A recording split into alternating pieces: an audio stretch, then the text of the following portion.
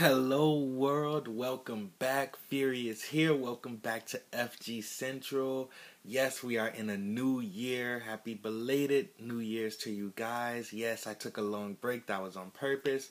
A lot going on in life, but gotta get back to you guys because Dragon Ball FighterZ World Tour Finals happened, and we are going to be covering it in a slightly different format because there's so much to talk about.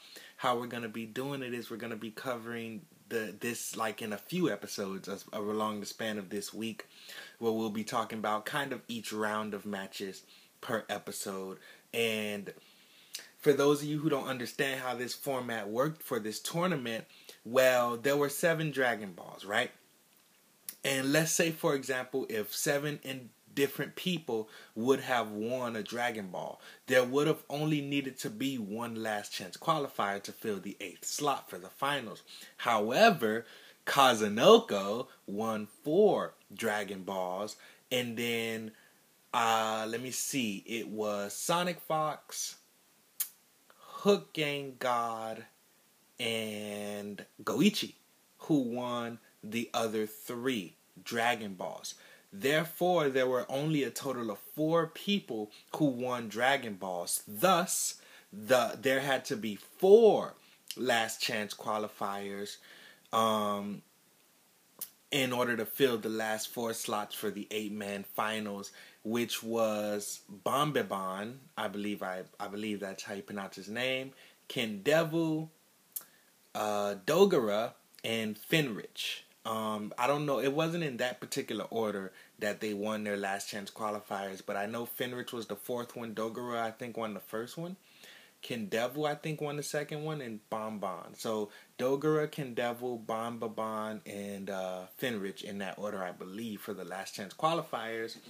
And they were seeded, I believe, not in order, but they were seeded against each of the Dragon Ball winners, I believe. So in the first round, each winner went up against one of the last chance qualifiers. And man, great tournament, but we're going to talk all about it.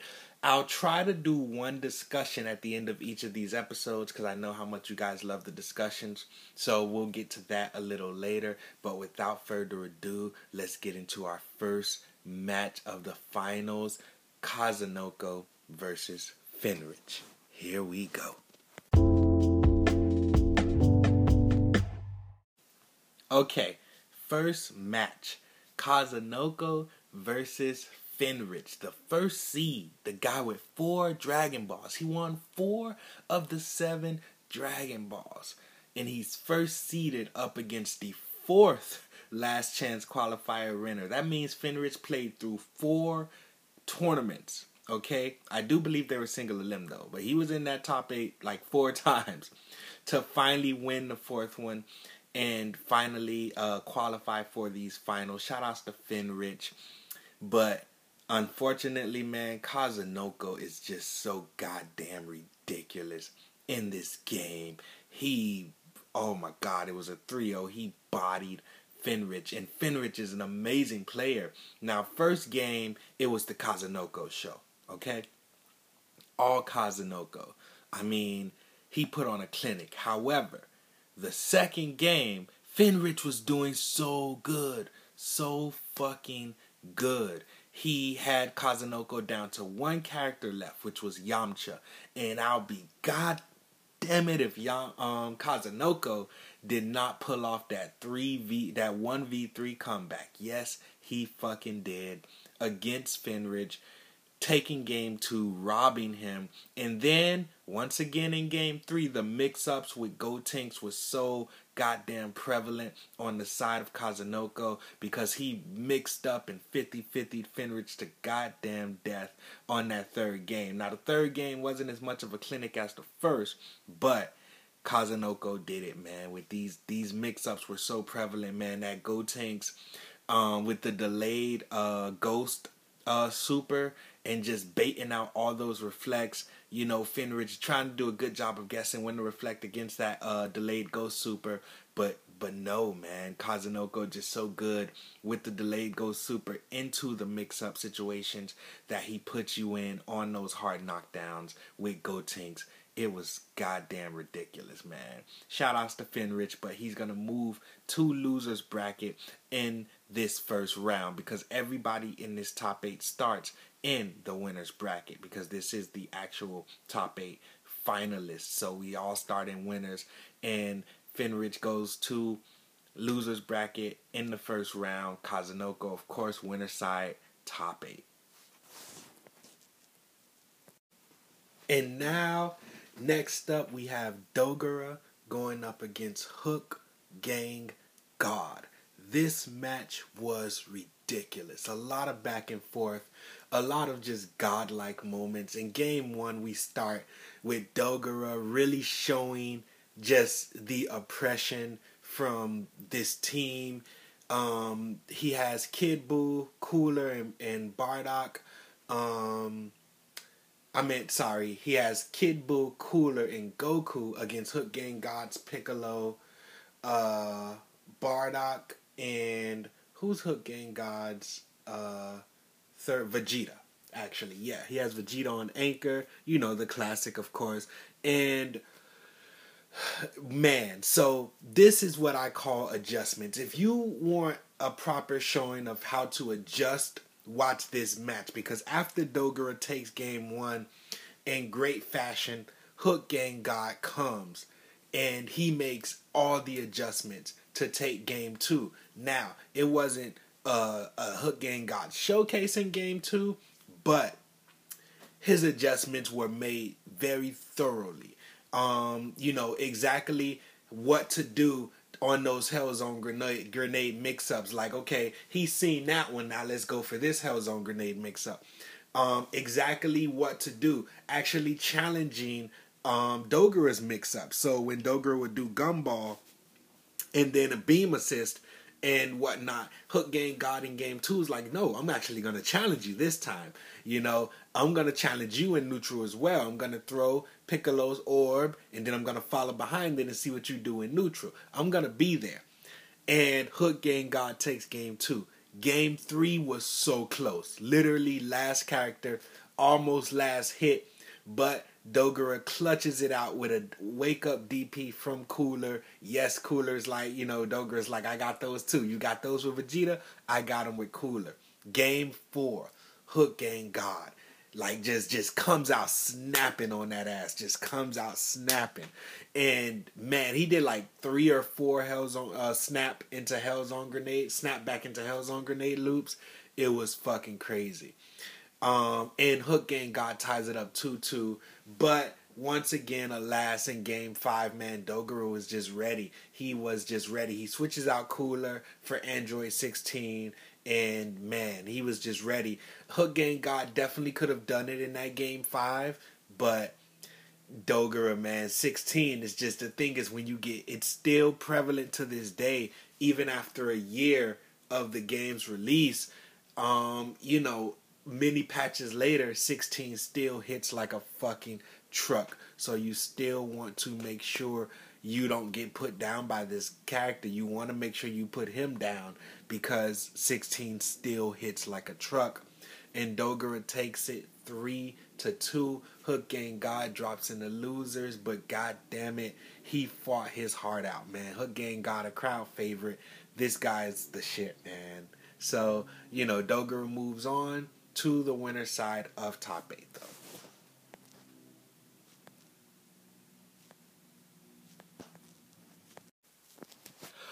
Okay, so for this next match, man, let's talk about it. So, you guys know, man, esports, much like any other sport, is taken very seriously down to the T. In regular sports, when you're going up against a team that you know is good, it's a good team, you want to make sure you got their number, you watch the tapes, okay? You know how sometimes when you're watching those sports games, you can just fucking tell, man, they clearly didn't watch the tapes. That's not the case in this next match, I feel, because Bombabon versus Sonic Fox, this one was a surprise slightly. I mean, Bombabon is a dope-ass player, but nobody saw this coming. Game 1, right?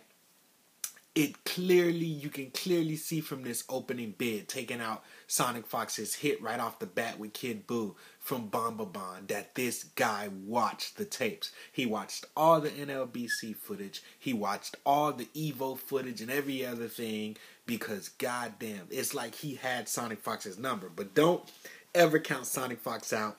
He is the Evo champ for a reason, because he did, with Bardock in 16, take game 1. But goddamn, Bomba did make him work for it. But game 2, once again, we're down to the last character. And Bomba pulls it out with the Wake Up Level 3. Well, no, it wasn't a Wake Up Level 3. It was, Sonic Fox was doing like fake block strings. And he mashed Level 3 in the midst of it. Like, sir, that pressure is fake. That's not real. And Bomba takes game 2. Game 3, Sonic Fox puts on a clinic. Bomba held his own, but Sonic Fox lays it down, puts it on, right? Heavily. Takes game 3. Game 4 was starting to look like it was about to be a wrap, but Bomba once again going toe-to-toe, making great decisions. I'm telling, like, you can tell that this guy studied the tapes. Game 4, Bomba ties it up 2-2. We go into the final game. Oh man, it was like basically what game 3 was for Sonic Fox was game 5 for Bomba because he put a clinic on Sonic Fox, which is, everybody knows, it's not easy to do. It's not easy to do. It's like he knew, man. Even though Sonic Fox was holding his own in all these games, and this could have went either way. It's like Bomba just knew, especially by that 5th game. It's like, man, he studied this guy. He was like, I'm going to be ready. And Bomba in the surprise takes it, sending Sonic Fox to losers in round 1. Not an easy feat. Definitely not an easy feat at all. And nobody probably made that guess, you know. If there were fantasy brackets for this, everybody's fantasy bracket probably got fucked up at that point. Nobody saw that coming. Damn, shout outs to Bomba. Moving on to winner's side, top 8. Sonic Fox still in it though. Never count him out. Moving on to losers. And now we're going to proceed. Alright, now let's go ahead and round out the last of these first 4 matches. We ended off with Goichi going up against Kendevu. Man, pretty much straightforward match. Kendevu starts off, goes in, takes game 1 over Goichi. You know, everybody's starting to worry, right? Because we know Goichi, talented, one of the best. I mean, he kind of was, that dude when this whole thing started earlier this last year. When the game dropped, Goichi was the world's finest at Dragon Ball FighterZ. And he showed why in games 2, 3, and 4, taking it 3 games straight over Goichi right after that. You know, no ifs, ands. Conversions out the ass, punishes out the ass, offense, defense, of course. But Goichi known for that crazy offense. He is running his new team, kind of his, like, what people call his finals team, which is Piccolo, Goku, and I think it's Bardock. So, you know, man, you know, Kendevu, great player, but shout outs to Goichi. Moves on to winners, and Kendevu down in losers, but not out yet. And we have our 8, which is Kazunoko Dogura, and then Bomba and Goichi, and then in losers, I believe it was Fenrich, Hook Gang God, Sonic Fox, and Kendevu. So we're gonna move on now to our discussion portion.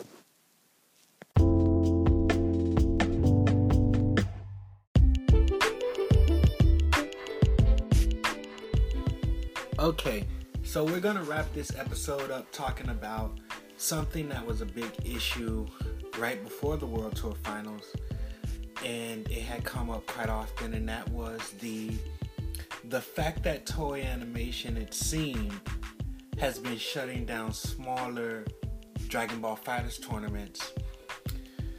Oh man, basically my thoughts on it, was like, I felt like when you bought the game, you know, I feel like you should be able to stream it and play these tournaments, you know, if you felt like you wanted to, because esports is a big thing, and I know Toei, whether it's money related or if they were asking for these big checks, from a business perspective, I can understand, but times have changed. We live in times now where tournaments are a thing, and they are streamed for the viewers and the people who like it. So I understand where they're coming from a business perspective, be it an outdated one, you feel me, in my opinion. I feel like this should be that, you know, somebody should sit them down and acknowledge, you know, because Bandai Namco, of course, understands. It's not really Bandai Namco in this particular case. They totally understand. It's more Toei Animation if everything lines up with what's been said. And that's just how I feel about it. I feel like these tournaments should be allowed to be streamed. I mean, Anime Ascension, I felt like Dragon Ball FighterZ having it there would have worked wonders for Anime Ascension.